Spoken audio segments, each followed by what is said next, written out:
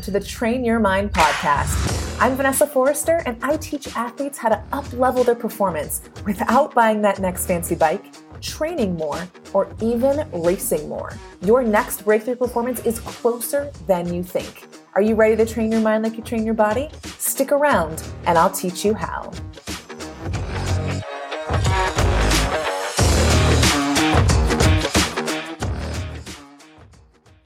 What's up, athletes? And welcome back to the podcast.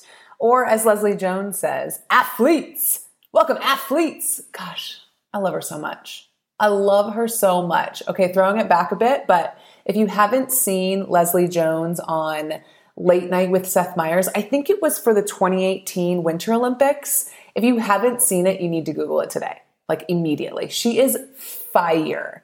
And her commentary on this year's games is giving me life. If you're not following on Instagram, you definitely need to do that too. If she could follow me around and comment on my life, I mean, come on. That would be the best thing ever, right? Okay, on the topic of Olympics, let's get into this week's episode, shall we? I want to talk about pressure.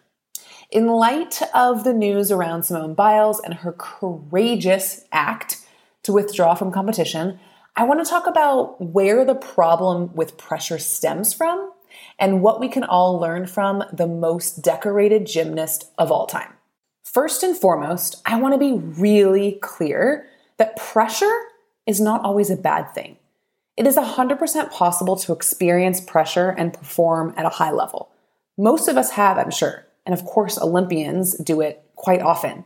The problem is how our culture defines mental toughness and the expectations that are put on high performers. And what the Olympics does is highlight on the biggest stage what athletes at our level experience too. We have a cultural problem, a really bad cultural problem. Doing more is praised, rest is frowned upon, and the expectation is to do all of the things at a high level all of the time. Whether that's sport, work, life, etc., all the things. And what has happened is it's become so ingrained in us that even as more people challenge this antiquated thinking and disrupt the norm, like Simone and Naomi Osaka, we have a hard time doing things differently in our own lives. So we've become busier, overworked, and stressed off the race course, and overtrained and tired, injured, and anxious on the race course. All the while, we're looking at our competitors on social media and Strava, which of course is only the highlight reel, to feed this cycle of, well, if they're doing it, I must need to do it too. We have yet to normalize a softer approach, a more humane approach, because so often athletes don't feel comfortable showing it or expressing it or even being an example of it. So back to what I mentioned just a bit ago, the problem is how our culture defines mental toughness and those expectations that are put on us as high performers, or even anybody in our culture. I've said this before, and I will say it until I'm blue in the face. I am so over the harden the fuck up mentality. I'm over it. And it's as if it's the only way for us to achieve more. That's why it's become so, and it's catchy, right? But we think it's the only way for us to achieve more because that's what the world thinks it means to be mentally tough, to push through any and all adversity, to do what needs to be done, to get the job done, no matter the consequences. Even, I was looking this up, online definitions say that mental toughness describes the mental state of athletes who persevere through difficult sport circumstances to succeed. Which, just reading that or just hearing that, it doesn't sound like a problem. But the question I want to pose here for all of you to consider is this. What does it mean to you to persevere through circumstances? And what does it mean to succeed? Because therein lies your conscious and subconscious response to pressure and the ask to be mentally tough. Because if your answer is limited to only one possibility, then you're more likely to fall victim to this detrimental version of mental toughness. What if to persevere and to succeed are to come out more human on the other side? So on an earlier podcast episode, I said something that is even more relevant now. So let me go ahead and quote myself, okay? I said, you have to tend to your humanness to improve your performance as an athlete. And I stand by that because when you tend to your humanness, you meet yourself where you're at, taking into account all of the circumstances and then making decisions in the best interest of you. That is what is available as an alternative. And that is what Simone Biles so beautifully showed us this week. And that's very often what I help athletes see for themselves in the work that we do together. Maybe you're similar. You have this feeling that there must be a different way, but you're not sure where to start, how to create this in your own life and training. Well, I'm here to tell you that mental toughness isn't what's missing from your performance or what's holding you back from your best performance.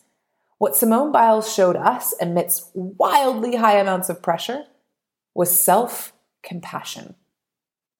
Pressure is defined as the use of persuasion or influence or intimidation to make someone do something. Of course, that pressure can be external or internal. It can be like coming from people, other things around us, or it can be from us, right? That's the internal version. Self-compassion is extending compassion to oneself in instances of perceived inadequacy, failure, or general suffering. Self-compassion is a sort of remedy for pressure. It is what's missing from performance. So I'm going to share the 4 steps to practicing self-compassion. But before I do that, I want to tell you why self-compassion is a practice skill and why it's not our go-to. Again, cultural conditioning supports the go, go, go until you can't go anymore, do more, deal with it, and just perform. And because of that, athletes often have a fear response to a softer approach. There are often these beliefs circling that when you slow down, meet yourself where you're at, rest when you need, make a different decision, or take some time to feel emotion, that the result is complacency, that you'll lose your edge. It's like the train is full steam ahead, and if it slows down, it might not get to full speed again. But that's just not true. And what I want you to take from this episode is a train that slows down is actually saving fuel to go faster later. That edge you have to go for more, to set and go after bold goals, to push yourself to new heights doesn't just go away when you practice self-compassion. No. It's actually elevated the more you practice self-compassion. And that's because that edge is rooted in who you are and what your goal means to you. That doesn't just go away. Like for me, when I think about my goal to podium at Kona next year, I set that goal because it feels impossible. And I love the butterflies that come from thinking about the athlete I will become between now and then. But not just the athlete, the human, the person I will become. I love to think about how I will need to think differently and show up differently to achieve that goal. That's who I'm working towards. So if or when I have a training session or even a whole day that asks of me to practice self-compassion, I'm not worried about losing sight of that goal or getting complacent in my training, micro-quitting more or caring less. The goal remains strong. The compelling reason remains strong. The approach requires a few soft edges. This is having a sense of self-awareness. This is knowing who you are as a person, including your values, your emotions, and expectations, and working from that place in a very intentional way. Because we're human. We're not made of steel, so why would you use a hard approach only? So self-compassion, let's come back there. We know what it is. We know what it looks like on the biggest stage in sport when the world is watching, but what does it look like for you and I? How do we practice it? These steps came from the research sports psychologist Erin Ayala is doing with endurance athletes. They are so concise and actionable. I love them. So first up, be curious. The first step to self-compassion is to be curious. Be curious about your thoughts and feelings. Explore where they are coming from, what circumstances are triggering them, and what impact they are having on you. You don't know what you don't know, so the first step is to pay attention. Curiosity is such a powerful action. So next up is to acknowledge. Rather than ignoring or minimizing your feelings, acknowledge your challenges, your setbacks, and your hardships. Allow yourself to be human. What you feel in any given moment is 100% valid. And then, next step is to understand and accept. Remember that a strong emotion is a sign that you care. Give yourself permission. Tell yourself it's okay to feel this way. And finally, the last step is to act. Ask yourself this simple question. What would be most helpful for me right now? In the Olympics, we only see those athletes at their very best. We don't see all of the other moments when they go through, when they must navigate these steps to ensure they can show up day in and day out. While pressure doesn't have to be a bad thing, how you respond is informed by how you treat yourself when things aren't going perfectly. So release the need to subscribe to the antiquated ideas of mental toughness and choose to be more self-aware and self-compassionate. Steve Magnus says, we have a fundamental misconception of what it means to be tough. It's not gritting our teeth through everything. It's having the space to make the right choice, despite pressure, stress, and fatigue. And the way you make that space, my friends, is with self-compassion. The more willing you are to show yourself a different way, to define mental toughness differently, the more you're reinforcing a stronger relationship with yourself. And think about how that relationship translates to training and racing. The more confidence you have to go when it's time. The more trust you have in your body to perform and to reach your goals. And most importantly, the more trust you have to know when to step back when needed, which is the most courageous thing you can ever do. All right, my friends, that's it for this episode.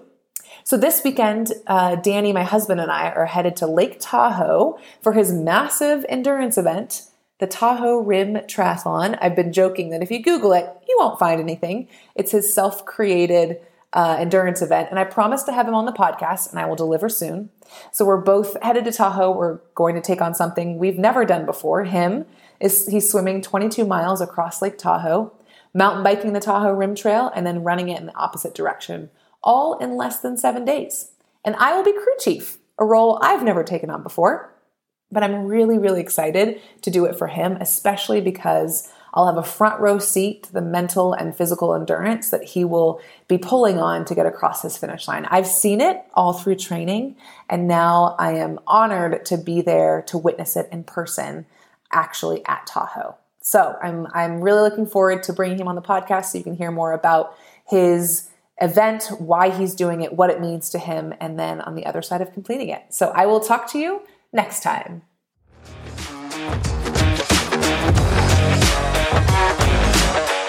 Hey, it's me again. If you want more juicy tips on how to train your mind, hop on my email list. The link is in the show notes. As soon as you join, I'll send you the 10 triathlon truths your tri coach hasn't told you.